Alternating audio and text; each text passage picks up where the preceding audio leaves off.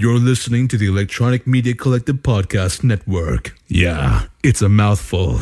For more great shows like the one you're about to enjoy, visit electronicmediacollective.com. And now, our feature presentation.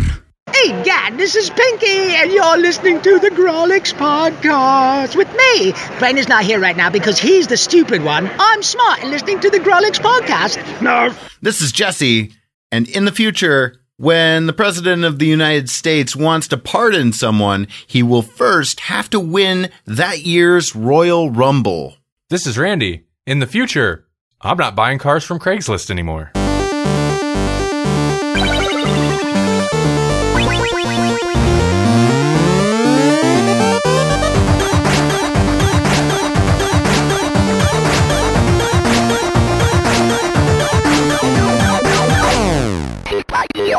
Welcome to the Grolix Podcast, episode number 52.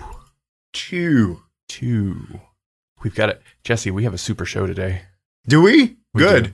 Is it because we're talking about Superman? Yes. Is that why? Yeah, that's it. That's why. Good. That's what does it. Oh, man, I thought I was missing something. Yeah, we're going to talk about Superman, the at this time current volume of Superman, issues number 1 through 6. What volume do they call it? I see it listed as volume 2016. Oh goodness me, I don't even know. I think it might be volume at this point. It's like volume. 3. Yeah, probably volume. Well, yeah, it's I don't even know if they bother with volumes anymore. They probably have to, but yeah, it's probably like 2016 volume. Yeah, it's the Rebirth series. We're going to discuss issues 1 through 6 because we want to. Yeah, that's the thing we want to do. That's right. And unlike what we'll talk about next episode, this is superhero parenting done right. yeah, right. Yeah. So we're recording a little bit late, so no Melanie today. But that's okay. She's not a huge Superman fan. I would have been curious to hear what she had to say about this because I think parts of, and we'll get into it obviously, but I think parts of this first arc, I think she would enjoy because it's just good. But then, if I recall correctly, it does hit some cheese, and I don't know how much she would enjoy some of the cheesier aspects. Or I love some of the cheese though, like that last issue. I mean, when we get into it, there's some stuff there. It's like, oh my God, when you say it out loud, it sounds ridiculous. But in a Superman comic, it's not. It's just like normal. Oh yeah, and they just they dive into it. They dive into the love of Superman. I think that's what I like so much about it too, is that it is like a rebirth. You know, it is going back to some of those campier, fun things about Superman, while being true to who that character was pre-New 52. Did we read issue 7? Did you read issue 7? I only have 1 through 6. Okay, well, I think the story pretty much, the story is considered like part of that arc, but it's really kind of a coda. Like it doesn't continue the story necessarily. So, okay, you're not really missing anything. So an epilogue issue or whatever. Basically, and it is like a super, we love Superman type issue. Yeah. We're so glad you're back. Yeah, it's just like exactly. It's like it's fun, and this is going to be Superman fun. All right. How about some in-house news first off? What do we got? I know we got some good stuff.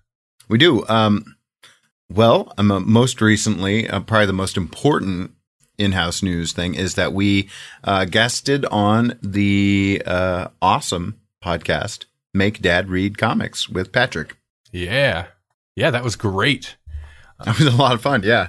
It's weird because it's like we've kind of conversed back and forth with Patrick for years, but this was the first time we actually talked to each other. And it's one of those weird situations where it's like it's like you know them already, you know? Yeah. Like, it didn't feel weird. It felt like, I mean, maybe there was probably some awkward silences that you have in any conversation, but it just felt like we'd been podcasting forever. That's a good point. I hadn't really thought about it. That was the first time either of us really talked to him. Yeah. With our actual voices. Yeah, with our with our real sound making voices. Our real human voices. Yeah, in audible ways. It not filtered or compressed or anything.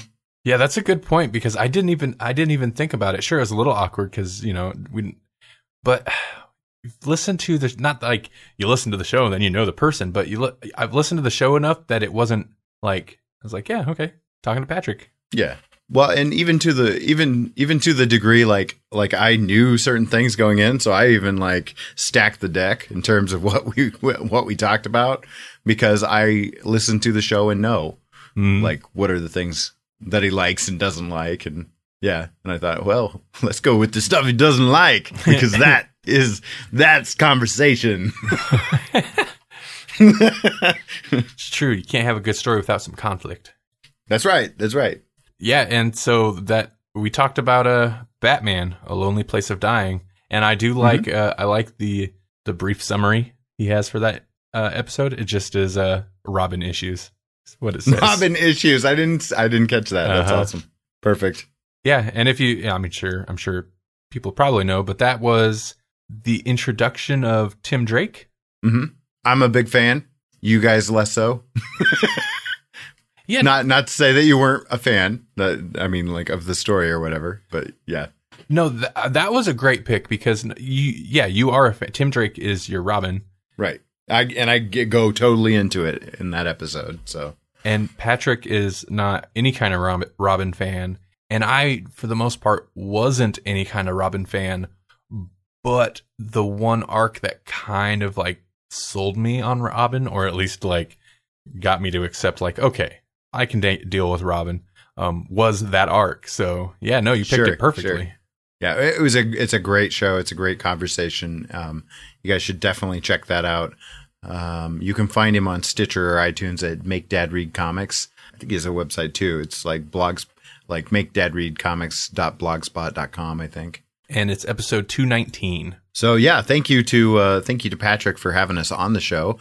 Hopefully Dad is recovering from his surgery. We hope to hear from Dad on the show soon. Mm-hmm.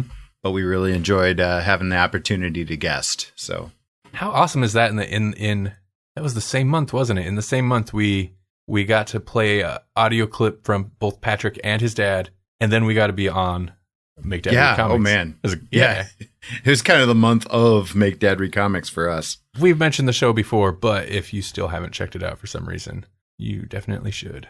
Also, we have been partaking in the SCS challenge, the hashtag SCS challenge on Twitter with the Superior Comic Show.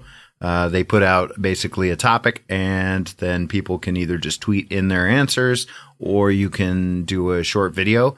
And I've been doing the videos like it's kind of like the sequel to the 30-day comic challenge that we did. Mm-hmm. And you chimed in with some videos on that original challenge, as did I, and we've both been putting out videos for this one as well.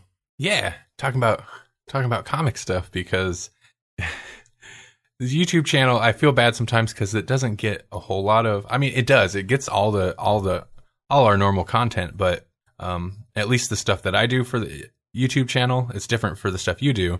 But it's not always comic related, so I kind of feel bad sometimes. So yeah, no, it was good to chime in with some actual comic discussion. And you had some great answers too. I mean, like you come from a different perspective than a lot of the people in the group, and you make a point of pointing that out. But I mean, but I think fairly, justly so. So and try not to sound too sour about it. Right. No, you're just schooling them children's on the DCs of the world. Oh, man. And I've found myself like chiming in with more DC answers lately too. Like today, I actually went full on indie with my answer. So if you guys are interested in lots of different topics revolving around, like everything from who's your favorite villain to what's the best underdog story to who's your favorite couple in comics, then we've got videos and we've got responses.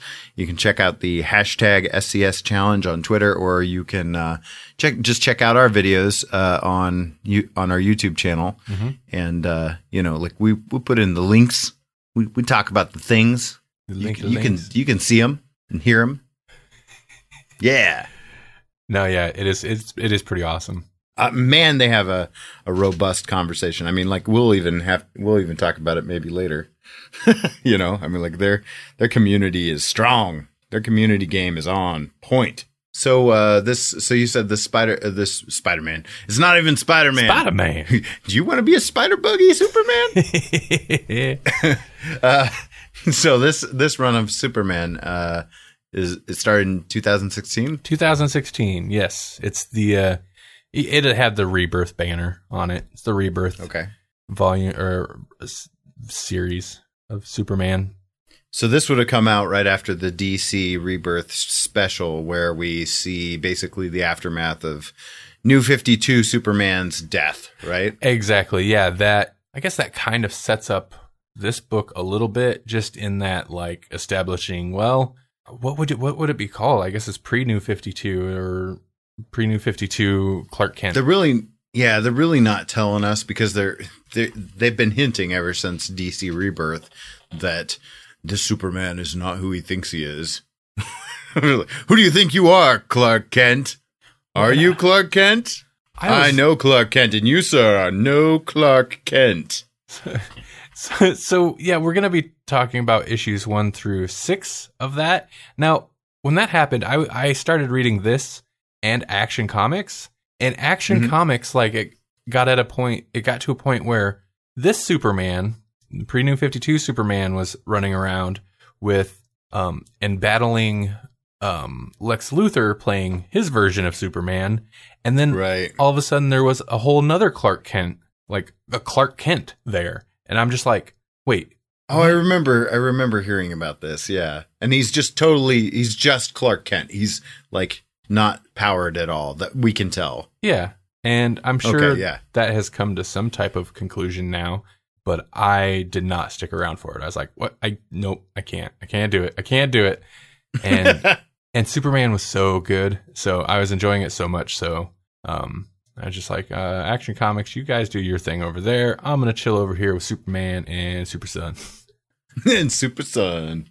So yeah, what's the setup for Superman? All right. So Superman, this is written by Peter J. Tomasi, and is it all written by?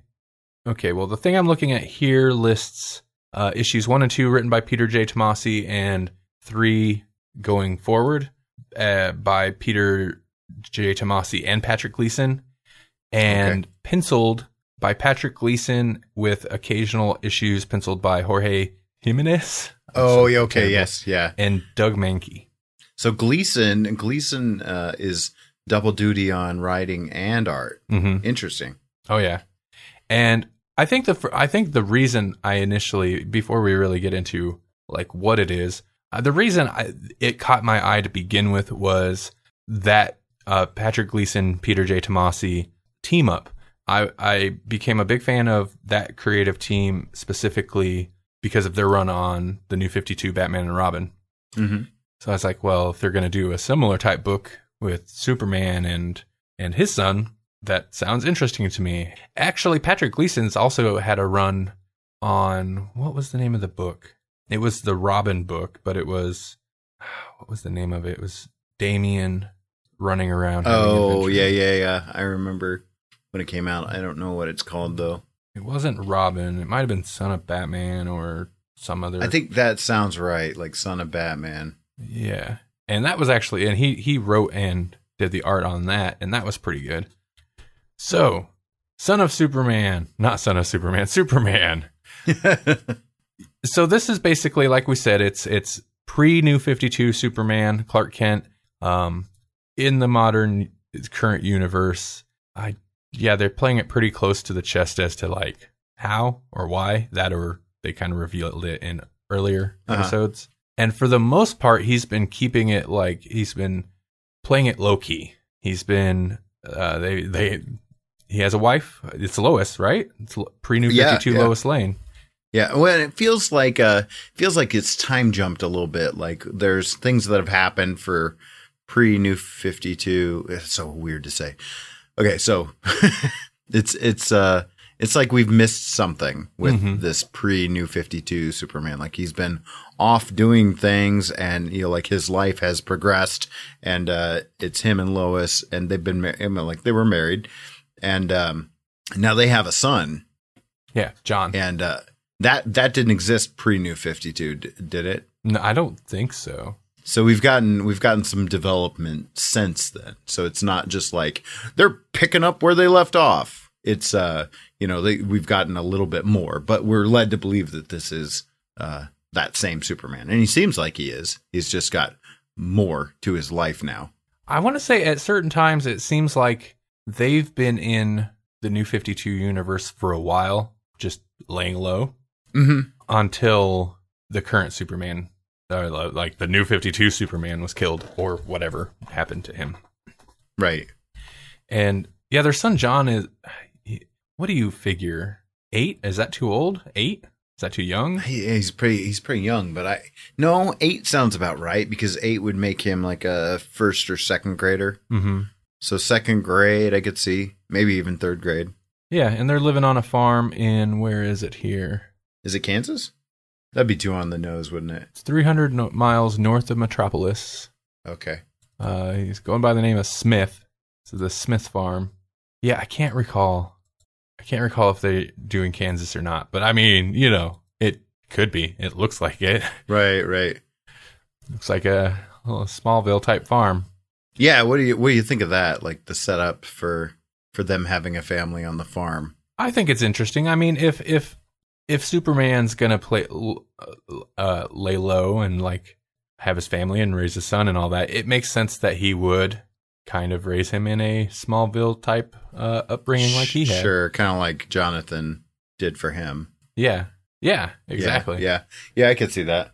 Well, I suppose even that, like with Connor Kent, who is the clone of Superman and Lex. So this is pre-New 52.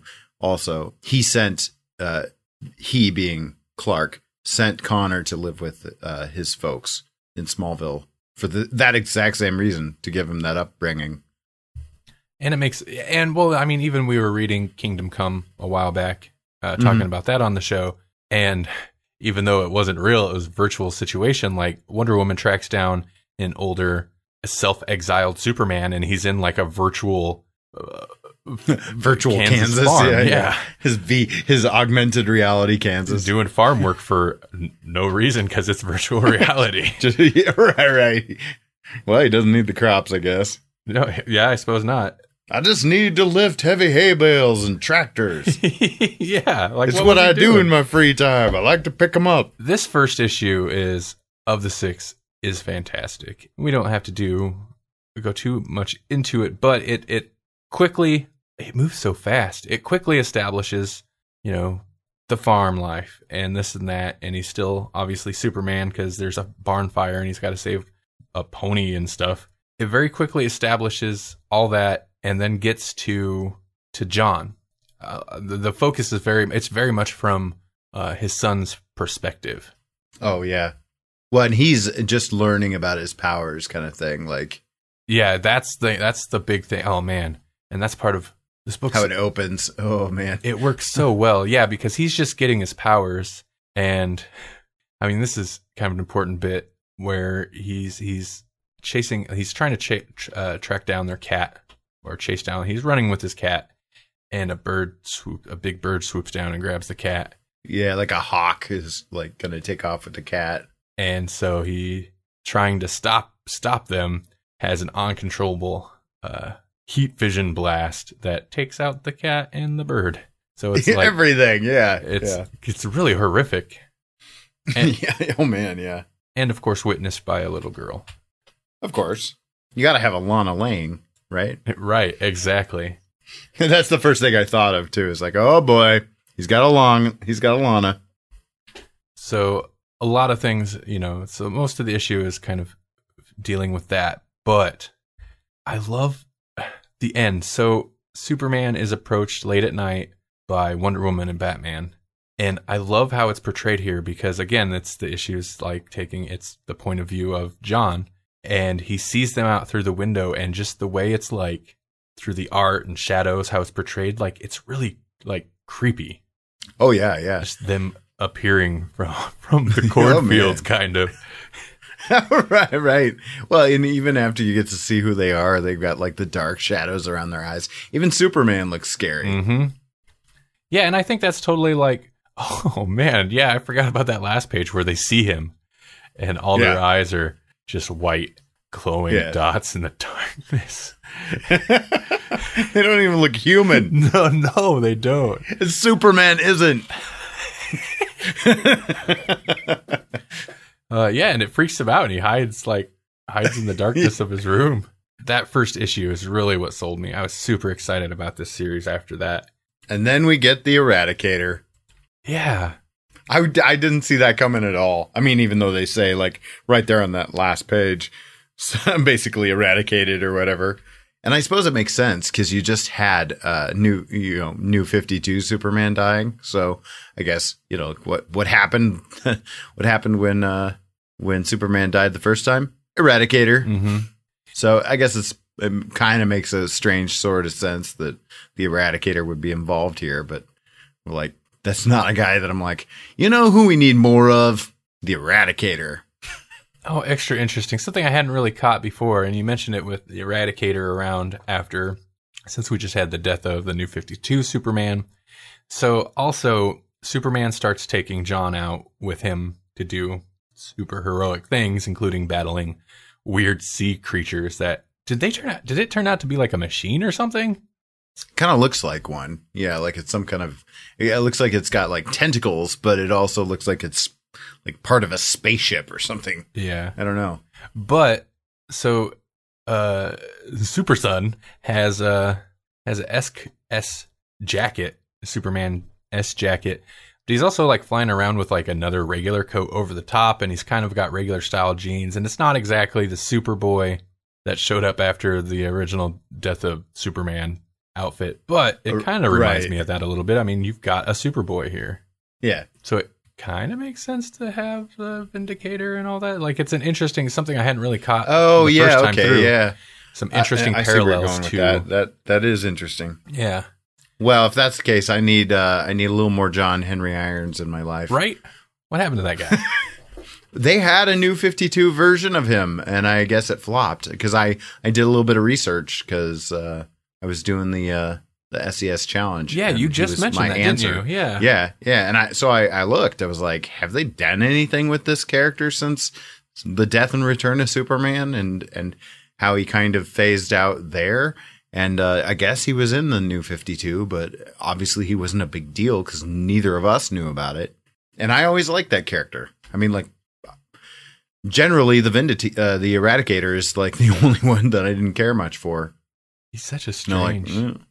Like, so I mean, like, he's the most alien of all the Supermen from the reign of the Supermen, and it was really the only one I didn't buy that was going to be Superman. Like in all the other ways, all the other ones, it was like John Henry Irons. He was kind of a spiritual Superman successor, and like you could see Connor being like a literal heir to the Superman throne or whatever, and then Cyborg. There was always this like, oh, maybe that is Superman. It's a really weird turn, but maybe it is. And he was the one most adamantly kind of claiming himself as Superman, which made it, super interesting when he wasn't. Spoilers. Who knew we were going to get into the death of Superman in this issue? I mean, there's a lot of battle in this arc. Mm-hmm. There's a lot of Superman versus Vindicator battle. Also, they have, what is the name of the dog? They have a super dog. Oh, Crypto. Crypto. It is actually Crypto, isn't it? I think so. Yeah. He's in it. He plays into it towards the end. Yeah. Uh-huh. Makes a big impact. Oh man, and he gets swallowed up by Eradicator at one point, and you're just like, oh, and they let that sit for a long time too. Yeah. So what's Eradicator's play here? Yeah, throughout the whole arc, he's got like an agenda. So John hurts himself. Did he fall out of a tree or something like that? Yes. Yeah, so he legitimately hurt himself. So they took him to the Fortress of Solitude, and when they get there, that's where the did you say it was Eradicator? Vindicator? What is it? Eradicator. Eradicator. Like Vindicator. That's something else. I think I did say Vindicator at one point, or started to say Vindicator, but yeah. But he's there, and his whole trip is basically like he's a Nazi. Yeah, he. I mean, sort of like a Kryptonian Nazi. Superman's son is half human, half Kryptonian, so he doesn't like that. That's what would be the term. Watering down the bloodline or whatever. Yeah, he's not a pure blood Kryptonian, basically. Yeah, he's a Kryptonian supremacist, you know. Yeah, you know. But he's actually like he's a machine, right? Or some type of machinery that houses the souls of all the dead Kryptonians, or. Well, yeah, I mean, I don't know, like what he's kind of like I don't know. He's not really a clone either. But he's like a construct.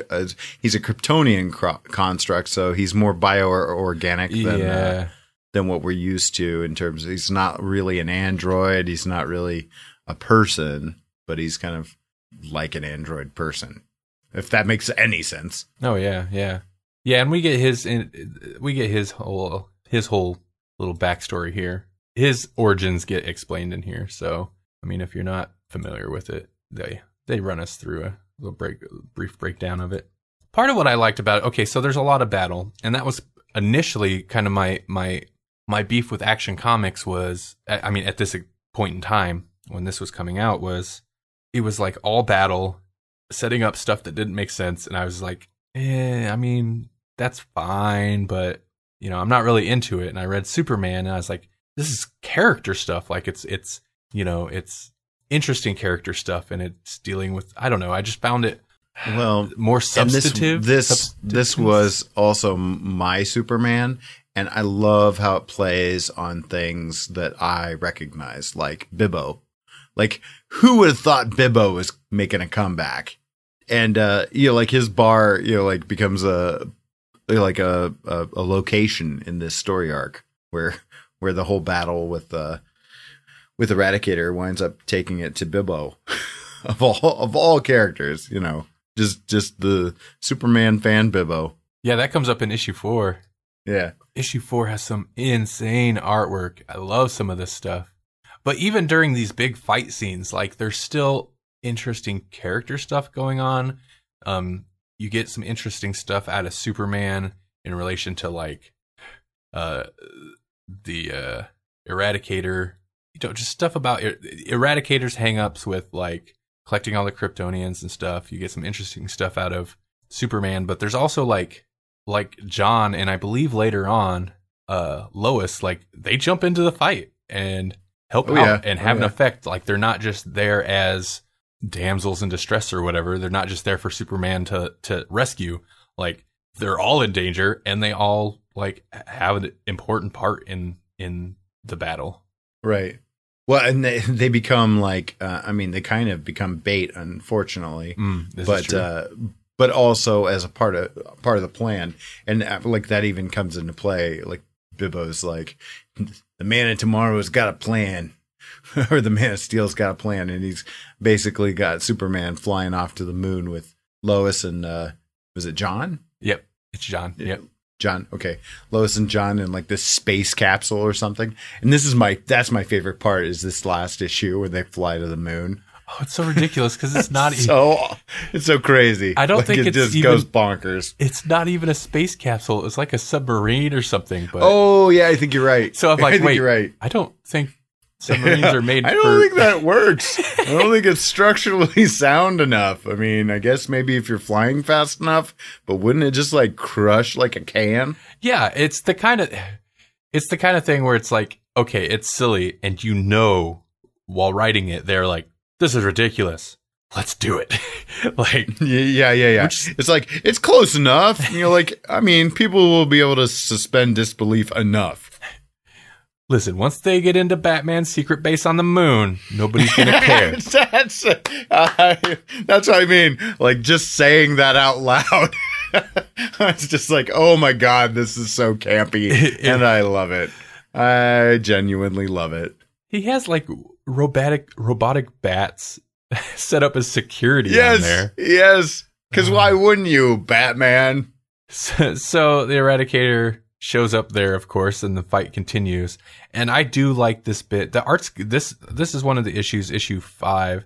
It's not by Patrick Gleason, but I do like the art here. It looks nice. Yeah. When that cover is crazy because it's got like crazy moon robot Batman and Eradicator and Clark, and oh yeah, it's just crazy. It's like you could almost see how was it Dark Knight Metal? Yeah, you can almost see that coming with this cover. You're like, okay, I can see where this definitely came from. That Batman suit looks so like, yeah, it does. Yep, totally metal. It's Batguar. And this, they wreck up. I can't remember if it's in these issues or later, but Bruce Wayne shows up at one point and has a comment about them destroying his very expensive moon base. Yeah. Yes. But they wreck the place up. But I enjoy this one a lot because if it's not this issue, it is this issue where Lois, this is where she gets into the fight because she finds Batman's big, crazy, metal-looking robot suit, and she gets in there. Yep. That's what you're saying. Like they don't just sit on the sidelines, man. Even Lois gets in there, and she's like, "You get your hands off my son, Eradicator." In fact, a lot of this issue, I'm not sure where Clark went, but a lot of this issue is her and John against Eradicator. And they do well. They're holding their own. Well, the Eradicator like actually absorbs Superman. Oh, that's right. Yeah. And so they have to like fend for themselves for a little while he's trying to get out. And he's talking to Kryptonian ghosts. Yep. Making a plan with the Krypton ghosts. Like ghosts? Yeah. At this point, also, I was like, ghosts now?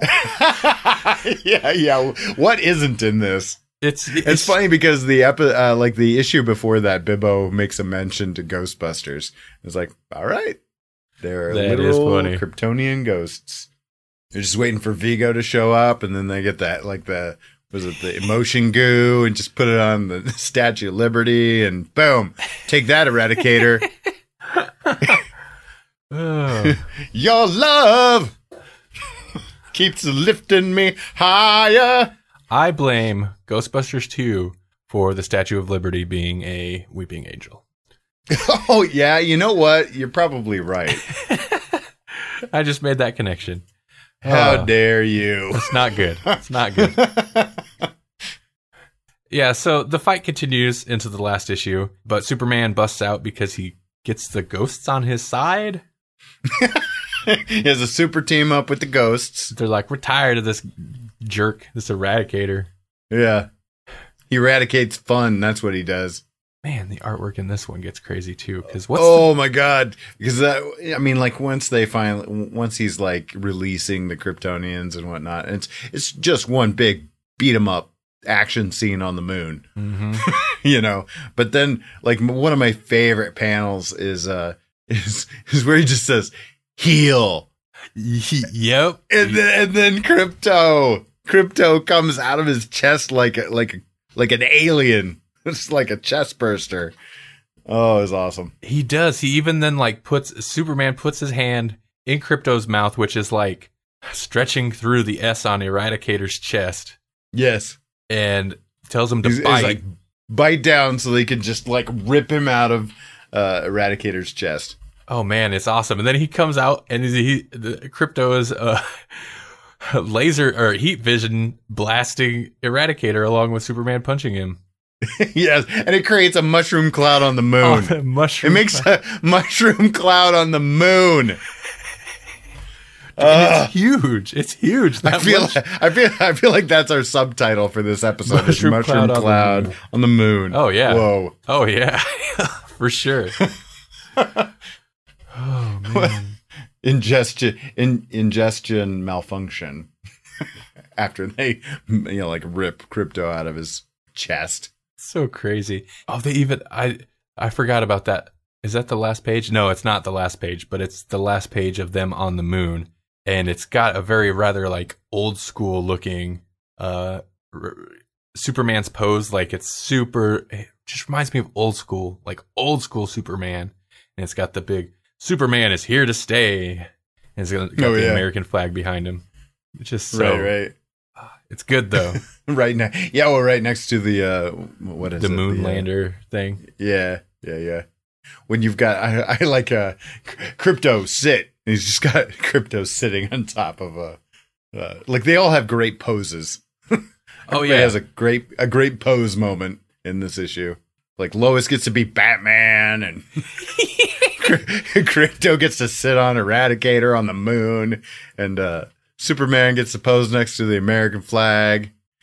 When and like John gets his pose, but it's his is at the very end. Because like once they get back to Earth, like things seem like they're just gonna go back to normal kind of thing. Where, they're going to just continue to lay low. But then Superman's getting accolades. He's on TV and whatnot. But Superman, he's like, all right, this is my son. Here's Superboy. Yep. Yeah. Introduces him to the League. So Batman and Wonder Woman standing there with Superman and Superboy on the last page specifically. And yeah, gone is this. Well, Batman looks mad like he always does, but it's, he's always mad. He's still like fuming because who's going to pay for that Robat suit? Right? Oh man. I wish I could remember which issue it is that comes up, but that does come up. Yeah. Well, it's got to happen in this last issue, doesn't it? I mean, no, because the last issue, so the issue 7, which is technically part of this arc, at least by title, all takes place at like not an amusement park, but like a county fair type thing in the nearby town, and it's them at this county fair, and that's the whole issue. Like, I mean, some stuff happens, of course. It's very much like Superman's like, I won't do any superheroics, but then of course he does, and it's fluffy. It's fluffy, but still a pretty good issue. And I think that's a good breakdown of what. Oh, here's the line I'm looking at in issue 6 is apologies. He's like, apologies won't fix what the Superman did to my cave. Oh, it is in there. Great. Yeah. Good. Eradicator wasn't a Superman. He was here to hurt. I'm here to help. Very Superman moment. Very Superman moment. He's even like, oh yeah, it's super cheesy. Super cheesy, like, yeah, depiction of him, and he's even got the shine going. He's got the big blue eyes and the John Cena smirk. They just stop just short of like putting the little light sparkle on his eye, Yeah, yes, yeah, or a gleam on his teeth. Exactly. if he had his mouth open, there'd be a gleam, crest white. Yes. Yeah, no, I mean, like, it sounds super cheesy, but this was a super fun read. That's the thing. I think what so impressed me about this is because, and maybe I'm getting older and more forgiving of it, or maybe it's just I assume it's just a testament to like how well it's written, is like, there's definitely a time where that kind of cheese would have just totally turned me off of it. Right. Like, I'm a Batman fan. I don't want none of that. I want angry Bruce, right? But it just works so well. And when it does go over the top, you're just like, oh my God. But it doesn't like kill it at all. It's just fun. But at the same time, I feel like this is the place for it, like Superman is the place for this kind of thing. Yeah. You couldn't get away with this in a Batman book. I would argue you can't even get away with Batman on the moon in Batman. But if you put Batman on the moon in Superman, total sense. Makes total sense. Of course Batman's got a secret lair on the moon. Yeah, of course he does. The Watchtower's right up there. It's a hop, skip, and a jump. He needs a Bat moon cave. Yeah, of course he needs one. He needs one. Why wouldn't he? Like a treehouse, but on the moon and underground.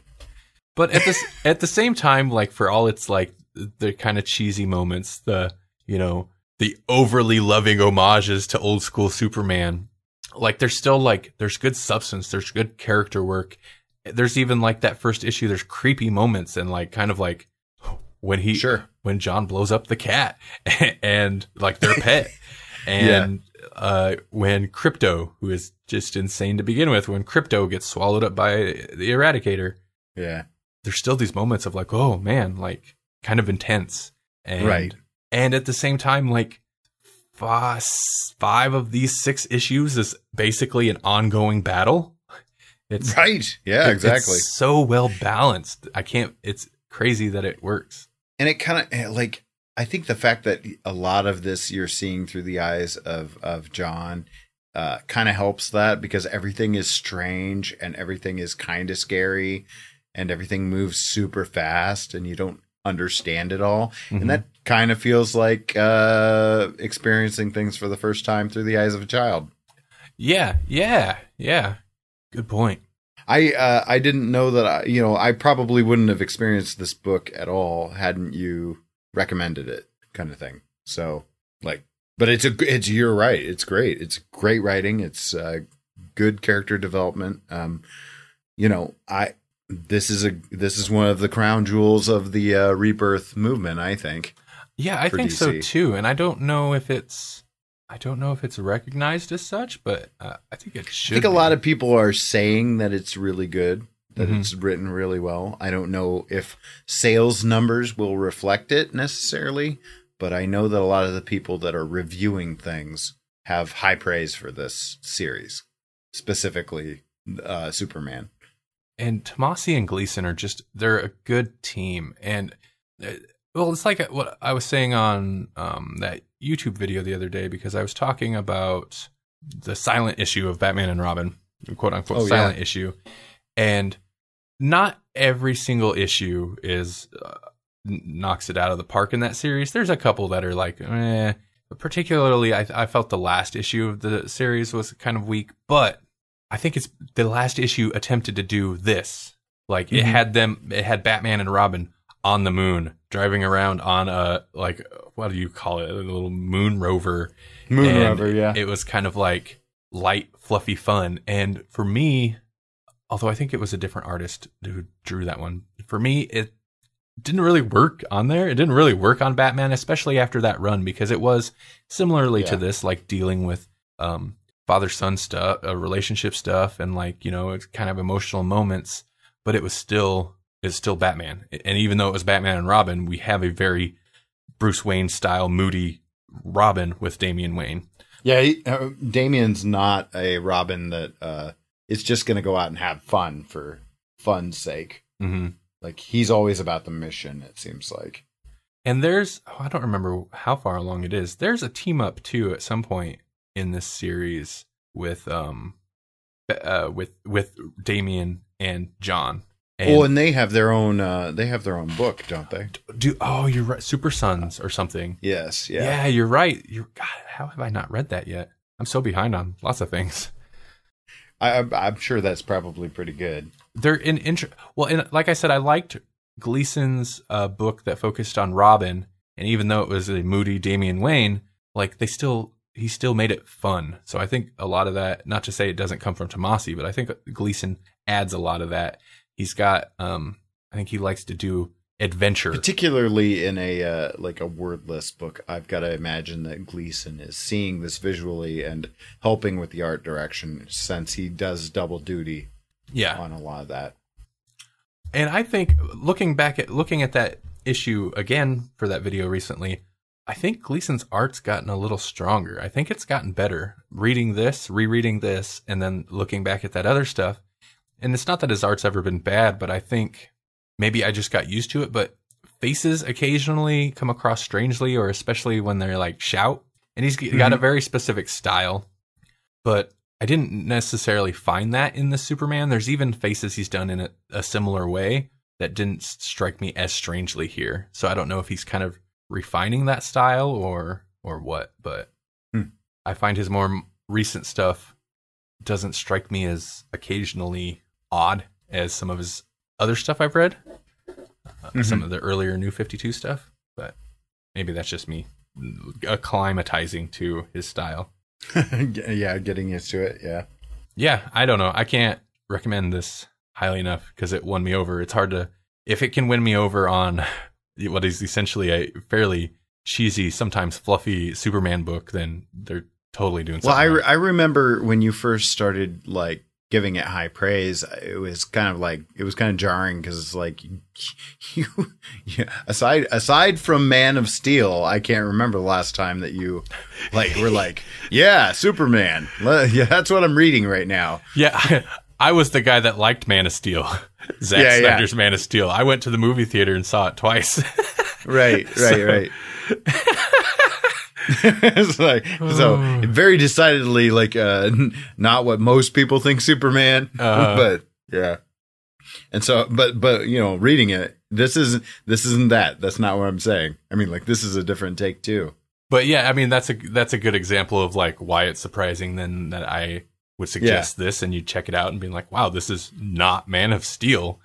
This is not Ro-Batman on the moon. Well, it is Ro-Batman on the moon, but it is Ro-Batman on the moon. I just wanted to say it one more time. It's a real Ro-Bat Lois on the moon. Ro-Bat, that's even better. Yeah, Ro-Bat Lois. Yep, not enough Ro-Batmans. Rabatmans, you know, all sorts of robot Batmans. Oh, I'm going to have to pick this series up again. I wonder what the current state of it is. Last I heard, it was still going strong, but I don't know. Okay, do we want to look at some letters? Yes, let's look at some letters. This is Randy from in the future, and I have a very important message for you. The Grawlix Podcast is missing something, and that something is you. Join our letters page segment. If you have thoughts on what we're reading, what we just read, what we're about to read, what you're reading, or you just want to say hi, send us an email to letters@grawlixpodcast.com, and we'll read and discuss your letter on the show.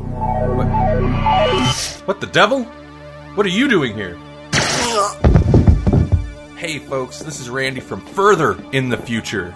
And what my former self neglected to mention is we also have a Google Voice line. You can call it, leave a message, and we will play that message on the next episode of the Grawlix Podcast. Try to keep it under 2 minutes. Whatever you want to talk to us about it. Ideally, something related to the show. Dial 559-426-6427, or if this helps you remember, 559-4-COMICS. Type that into your phone, you'll be connected to our voicemail, leave us a message, and we will play it on the show. This is getting ridiculous. Get out of my way. This is Randy from even further in the future. And what these two knuckleheads neglected to mention is if you'd rather send us an MP3 recording of yourself to play on the show, you can hit that email. Again, that's letters@grawlixpodcast.com with an MP3 attachment, and we'll play it during the show. Just try to keep your language clean and keep it under 2 minutes. Also, hey Bonehead, did you just shoot our younger self? It's cool. Shouldn't we be doing the Marty McFly disappear from the picture act right now? No, it's fine. He was a time remnant. That doesn't make sense. A time remnant doesn't make sense. At some point, older Randy has to travel back to talk to younger Randy. But if older Randy kills younger Randy never gets to become older Randy and travel back in time. It's time travel, not cloning. We're not cloning and sending ourselves back. We're just time traveling. You don't know that. We could be operating on primer rules. In that case, there can only be one. Let's go with, we got some response from Peter. We've already mentioned the Superior Comic Show on our, on our in-house news. Well, let's see what Peter has to say. And he's at Superior Comic 16 on Twitter, and he asks, and there's some backstory. So first I'll ask the question. I'll give you the backstory a little bit here after the fact. So why do people claim that you can't like a whole company if you don't like a single movie? Now, I think this is timely for us because we just recently dealt with some hate mail. If you go back and listen to episode 51, we kind of dive into some hate mail that we got on our YouTube channel. And recently, Peter had to deal with some Twitter trolls that didn't like the fact that he didn't like Batman v Superman. And we've been critical of Batman v Superman on this show as well. This person basically, and I think there was a couple of people, but one or two people in particular were calling him to the mat, as it were, or calling him to the carpet, or whatever that saying is, for not liking Batman v Superman, and and implying that because you don't like Batman v Superman, that means you also do not like DC Comics. Because if you didn't like Batman v Superman, then you clearly don't get, quote unquote, DC Comics. So that's kind of where this is coming from. So why do you think it is that people get like so singular focused that like, well, if you don't like this movie, you can't possibly like that company? I don't know. See, yeah, and I did miss this bit of the Twitter conversation. And actually, initially, when the question come across, I think I misunderstood it, because this is such a weird angle to take, to say that if you don't like Batman v Superman, then you just don't get Batman or Superman, and therefore aren't gonna like DC Comics. Like, yeah. No, I mean, I think because because the Batman v Superman representations of the characters are, I don't know, it's very strange polarizing for DC fans. You know, Yeah. I mean, it's strange even for DC fans. I mean, that like we are fans of DC. Mm-hmm. You know, like you're a huge Batman fan, and we've been very critical of what Zack Snyder's done. Arguably, if you're a big fan of DC Comics, you would be more critical of the movie. I would think so. I mean, I would agree with that. And that's not to say you can't be a fan of the comics and also like the movie and acknowledge that they're different mediums, different interpretations. In fact, if you're a comic book reader at all, you should understand at this point. If you read DC Comics or Marvel Comics, you should understand the wild variations in a single character depending on how it's handled by like this Oliver, creator or that creator. Oliver Queen on TV versus Oliver Queen in the comics before TV. You know, I mean, like after it hits the television and gets successful, then we start to see art imitating life or whatever, you know. What's successful here winds up translating. But, yeah. Well, and especially, I mean, that's following up our conversation about Superman just now. The idea that like the Man of Steel, Batman v Superman version of Superman is what you're guaranteed gonna get in DC Comics, and so don't even like, if you don't like that, then why are you trying to read it? Like that is, I don't know. It's just, it doesn't make sense to me. Well, and you liked that movie, but wasn't Superman even a little much for you in Batman v Superman? Oh yeah, well, because he's just mopes. He mopes. He doesn't do anything. He's just there to be more like Moper Man. Am I right? And even when he does do stuff, it is kind of questionable. Like, he shows up to help Lois, but even that he doesn't handle very well because, like, she was there while, I don't know. It just, the idea of, like, because you don't like this movie, like, how can you say you like DC Comics is also insane. Because that's like, I mean, there's issues of Batman that I don't like. There's whole versions of Batman in the comics that I don't like. But I'm still a big Batman fan because there's awesome, like different creators are going to handle it differently. And that includes movies, different mediums, especially different mediums. Yeah. So, I mean, like it's hard that's why I gave you the backstory is like, you really can't separate this question from the troll because that's basically what this was a troll. But I do think it's interesting that there are people so adamant that they need to defend Suicide Squad or they have to defend Batman v Superman. And like to the point where they want to get Rotten Tomatoes like taken off the internet or something ridiculous, you know, like, no, people aren't just trying to ruin a thing you liked, you know, like people have different opinions and that's all it is. And even the Batman v Superman interpretation of Batman wasn't terrible. Like a lot of people would agree. No, even people that didn't like the movie would agree. Okay, maybe not because he's kind of murder hungry, but he always is in the movies.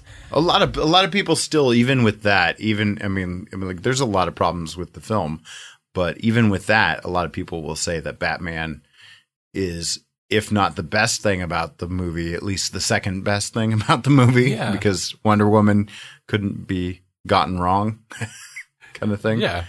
Yeah, no, exactly. And even with that said, like, I didn't mind. And I'm not a Affleck fan, but I didn't mind that version of Batman. Right. But sometimes it doesn't matter. Sometimes a bad movie is just a bad movie. Sometimes weak writing is just weak writing. And, you know, if you don't agree with me on that front, that's fine. But it's crazy to say, well, then you don't like DC Comics because that movie is written poorly, in my opinion, doesn't necessarily mean I'm going to think that all DC Comics are written poorly. Or vice versa. Like, there's been Marvel movies that I wasn't wild about, but I don't avoid Marvel Comics because I didn't care for Age of Ultron, you know? I was just going to go there. You know, it's like we generally are pretty positive about Marvel movies most of the time because of the quality. Like they do a pretty good job of being consistent with their quality or just consistent in general, even if it's not always quality. With a couple of exceptions, you know, like we went from the original Avengers movie, which was pretty much gold, to Avengers 2, which is still one of the movies that I'm like, there's good parts in it. Yeah. It's not a good movie. You know, it's got good parts. And it's problematic. And it's problematic not for all the same reasons, but for several of the same reasons that Batman v Superman is kind of problematic for me. There was a lot of obvious shoehorning, and like, which happens in comics too. That obvious shoehorning happens in comics, including comics I like. Right. I had mentioned that I really enjoyed the Batman and Robin run, New 52 run, but there were some issues that I wasn't wild about, and some of those issues are because there was obvious like editorial interference where a plot line just like kind of went nowhere or organically evaporated early, even though you could tell it was supposed to go somewhere. That's exactly the kind of stuff that shows up in these movies that is problematic. Yeah. So, I mean, even if Justice League comes out and is amazing, you know, then that's fine. I'll if it's awesome, I'll be like, yeah, no, that was awesome. Like, I want it to be awesome.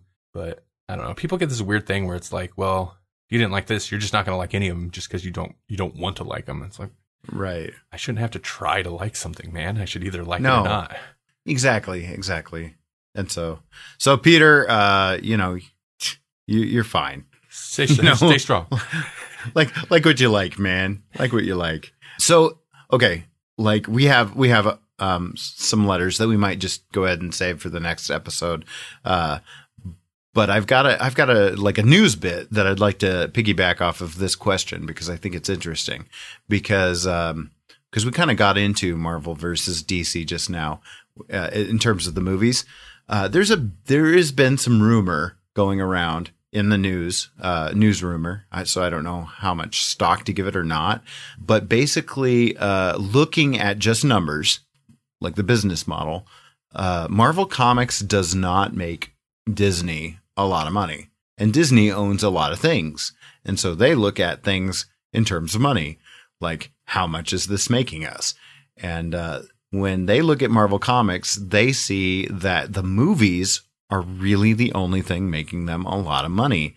So there's been some rumor and some speculation that maybe Disney will do with the comics what they've done with comics in the past, which is why should they publish their own comics when they can just license out the characters, which would essentially mean dissolving Marvel Comics as we know and have known it for years and seeing someone else do Spider-Man. That's so crazy. I you know, and it's a thing that boggles the mind, my mind, because they've always been there for me. Like in my lifetime, there has always been a Marvel Comics. Even when they were like going bankrupt in the 90s, there's always been a Marvel Comics. So the fact that we're even contemplating, you know, like, and I can see it, like, think about like Darkwing Duck or the DuckTales. They did kind of a revival of those properties in comic form, but it's not like Disney Comics publications or whatever. Yeah. It's done through Boom Studios or some other third-party publisher. So what we're talking about here is dissolving the publishing front of Marvel Comics and somehow striking out some kind of publishing rights instead. And I wonder how that would even work. You're like, how would that work? Because like right now, movies are based off of the comics for the last, whatever 20, well, it's more than 20, more like 30 to 40 to 50 years of Marvel Comics. So like all the stories that we're kind of mining for the movies, which are, what makes Disney actual money, came from those last, what we'll say 50 years. I don't know if that's true or not. So how would that work going forward? Because if you give, let's say you give Dark Horse the rights to Spider-Man and Dark Horse rights to Spider-Man comics, then does Marvel Films get to make whatever they turned into a story into a movie? How's that even work? Like that opens a whole bevy of questions. So what do you think? What a horrible mess. Because right? even just in the movies, which is what does make them money, as soon as they started trying to like do the Marvel Universe thing in the movies, like they ran up against, well, this story has Spider-Man and Sony's got Spider-Man right now. Or this story, there should be X-Men here, but Fox has got X-Men. So think about running into that exact issue in the comics themselves. And it happens once in a while with like the odd character here or there. But think about like the idea of trying to like continue on various storylines from, I don't know, Avengers versus X-Men or whatever, just anything. Oh, yeah. To where it's like, well, DC has Wolverine right now, but Dark Horse has Dark Horse has the rest of the X-Men, and Spider-Man's over here, but Captain America, you're like, ooh. I mean, and I imagine that they would go all to one place, but that still doesn't make it any cleaner. Like, let's just say that IDW, because they tend to pick up a lot of IPs. Let's say IDW says, oh yeah, we're the place for Marvel. So now they're writing Marvel books, but they're IDW brand, wouldn't they? I would think Marvel Studios wouldn't be able to mine from those plot lines. It's kind of like when they bought Star Wars, and then this not necessarily their motivation at all, but they bought Star Wars, and then they're like, none of the extended universe stuff counted, or like is part of. Well, you're right. Our new and official I think they can even. I think those technically would be part of the purchase, wouldn't they? Or maybe not. Maybe because they're book publishing. Yeah, I don't know. And how would the comic book? Yeah, I don't know. Stuff work, because wasn't it Dark Horse who had that property for a long time? Oh yeah. They had Star Wars. So like, yeah, anything that but it's interesting because they still could put them out. I think Marvel released trades of some of those Dark Horse properties, which they now owned. Like they owned it, so they put out a bunch of trades and made a bunch of money off of it, even though it was released through Dark Horse. You're completely right. How does that work? Because like Titan Comics has Doctor Who license now, and they have re-released a lot of the stuff that was produced under IDW. Right. When IDW, when they had it, they were releasing a lot of the comics that were put out through Doctor Who magazine, I think. They were releasing a bunch of classic trades, or they were compiling them as Doctor Who Classic. And then, boom, here you go. You got a whole issue of the Seventh Doctor run, which obviously is not happening currently, and they weren't new. I think they were from the Doctor Who magazine. Wow. Huh. Yeah. I don't know. And then how does that translate to comics? It just seems like what's that symbol? It's the snake eating its own tail. I can see why, from a money standpoint, Disney would think about doing this, because they could make money if they if they shut down the publishing arm of Marvel and just had farmed it out. But at the same time, eventually, the snake eats its own tail enough, and you don't have stories to make movies, which is what actually makes you the money. So they say they do this, and they offered it up to license out if they were smart. Well, I don't know. Maybe it's not smart. They could probably make more money if they split it up. But if they kept most of the universe characters, the rights together, would you just would it be DC then that would swing in for that if they could afford it? Oh, you'd think so, wouldn't you? Yeah, I don't know. I mean that's those anyone, are the big two. Anyone would. Oh man, yeah, it'd be basically like when World Wrestling Entertainment bought out World Championship Wrestling. You know, when Vince McMahon had the opportunity, of course he bought WCW. Why wouldn't he? He bought his competition, and now he has rights to all those characters and all that film library. And yeah, so now when you go on the WWE network, you can watch all the WCW stuff. So if you have Batman and Superman, and now you could have Spider-Man too, why wouldn't you? Or you see some dark, I mean, like pun intended, but pun not intended, some dark horse just swing in and it'd be like Netflix, now we're making comic books. Yeah. You know, because they've got Jessica Jones and they've got Daredevil anyway. You know, like they're making a decent amount of money with their partnership with Marvel. So, you know, like, guess what, guys? We're keeping it going. Man, if it was something like Netflix, maybe they'd finally do a digital comic service, subscription service, right? You just read it all. Yeah. Just read it all. They'd show Comixology what's up. Yeah. None of this like, well, you can get these or you can get this issue. Yeah. 2 years after it's out. You get the first 3 issues of Invincible, but the rest of it you're gonna have to buy. Yeah. Nah, and I don't know if that's what it is, but it's something like that. Like you get three volumes and that's it. Even though there's like 12 or something. From a money standpoint, like I get it, but you think it'd still be worth some type of value. I guess maybe the movies are big enough, but some type of value, even if they're taking a slight loss on the comics division to keep it going because of the gains they're making with the movies. You would think so. I mean, like that. I mean, I understand because they're looking at their own history or whatnot, but it's like you got to think outside the box on this. Okay, no, you can make more money by farming out Uncle Scrooge comics to Boom Studios, but that's different than Spider-Man. It's got to be. I love the slight desperation there. It's gotta be. Yeah. Puberty voice crack and everything. It was like, it's gotta be, man. Yeah. Wow. I don't know. Yeah. So I don't know. We probably don't have a real answer for that, but I just thought like that. Peter's question actually kind of reminded me that that's a thing that I wanted to talk about on this show. It's just such a big, like, and I don't know, in the end, maybe be a good thing. Maybe it'd be a terrible thing. It's a what if. It is a what if. Oh, Marvel. DC buys the rights and they're like, all right, we're going to do Marvel versus DC again, only this time. Guess it's going to be Elseworlds versus what if. It'll be like Elseworlds what ifs.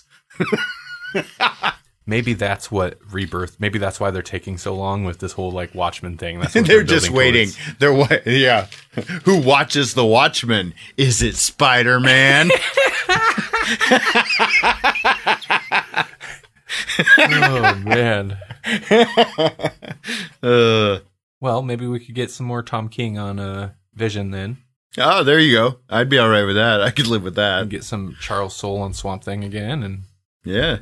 Oh man, I didn't even think about that end of the spectrum. Like, what would that do to the creators? The shuffling of the deck that would cause there. Well, and just because then taking this what if trail of DC then bought, if suddenly DC owned Marvel characters or they had rights to use them, that's not even to say DC could like match the output that Marvel on its own currently has, because they, I'm sure, still have limits. Like they can't suddenly like be out like handling twice the creative teams, outputting twice the comics, and not take a huge hit doing it and paying licensing for it.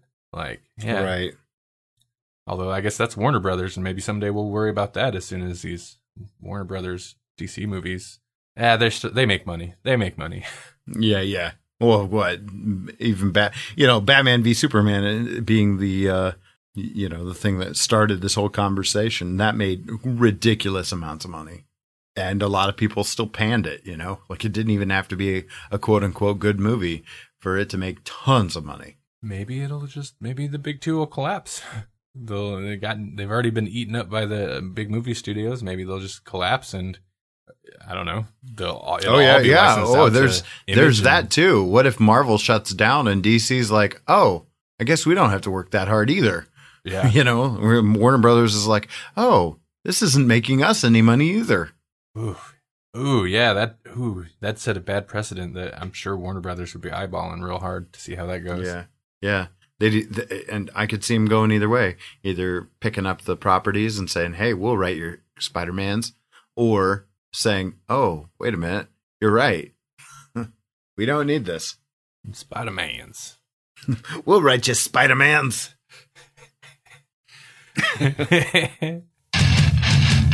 All right, come on, we're in.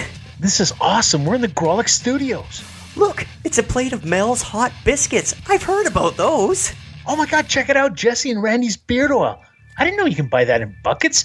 Well, that Sam Club's membership is really paying off. Okay, let's get in their computer and drop this promo. Okay, let's do it. We're the Roman Podcast, and in the future, we're sneaking a promo on the Grolic Show. Okay, seriously. Seriously. Here we go. I'm Roman LeBeau. And I'm Rob Gast. And we're from the Roman Podcast. We're just two Canadian guys getting together once a week to put our own spin on weird stories and trending news. That's right. You can get our show every Wednesday night on iTunes, Stitcher, Google Play, the Laughable app, and of course, here on the EMC Podcast Network. Okay, I think we got it. Put that on their show. Let's get out of here. Yeah. Hang on. While I'm in their computer, I'm just going to update their comic book pull list for the next few months. What are you adding? Captain Canuck, of course. Nice.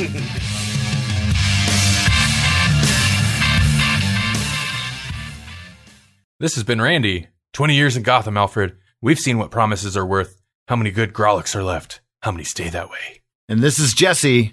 Live as one of them, Kal-El, to discover where your strength and your Grolics are needed.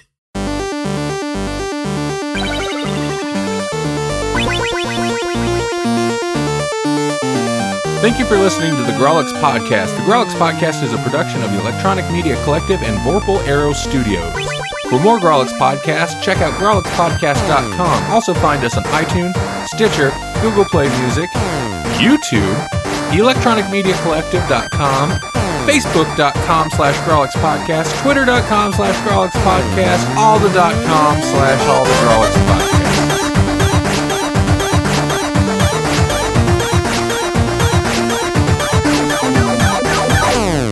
Grolics is needed everywhere. Oh, yeah, all the time. So when you're snapping necks, people will be like, what the Grolics?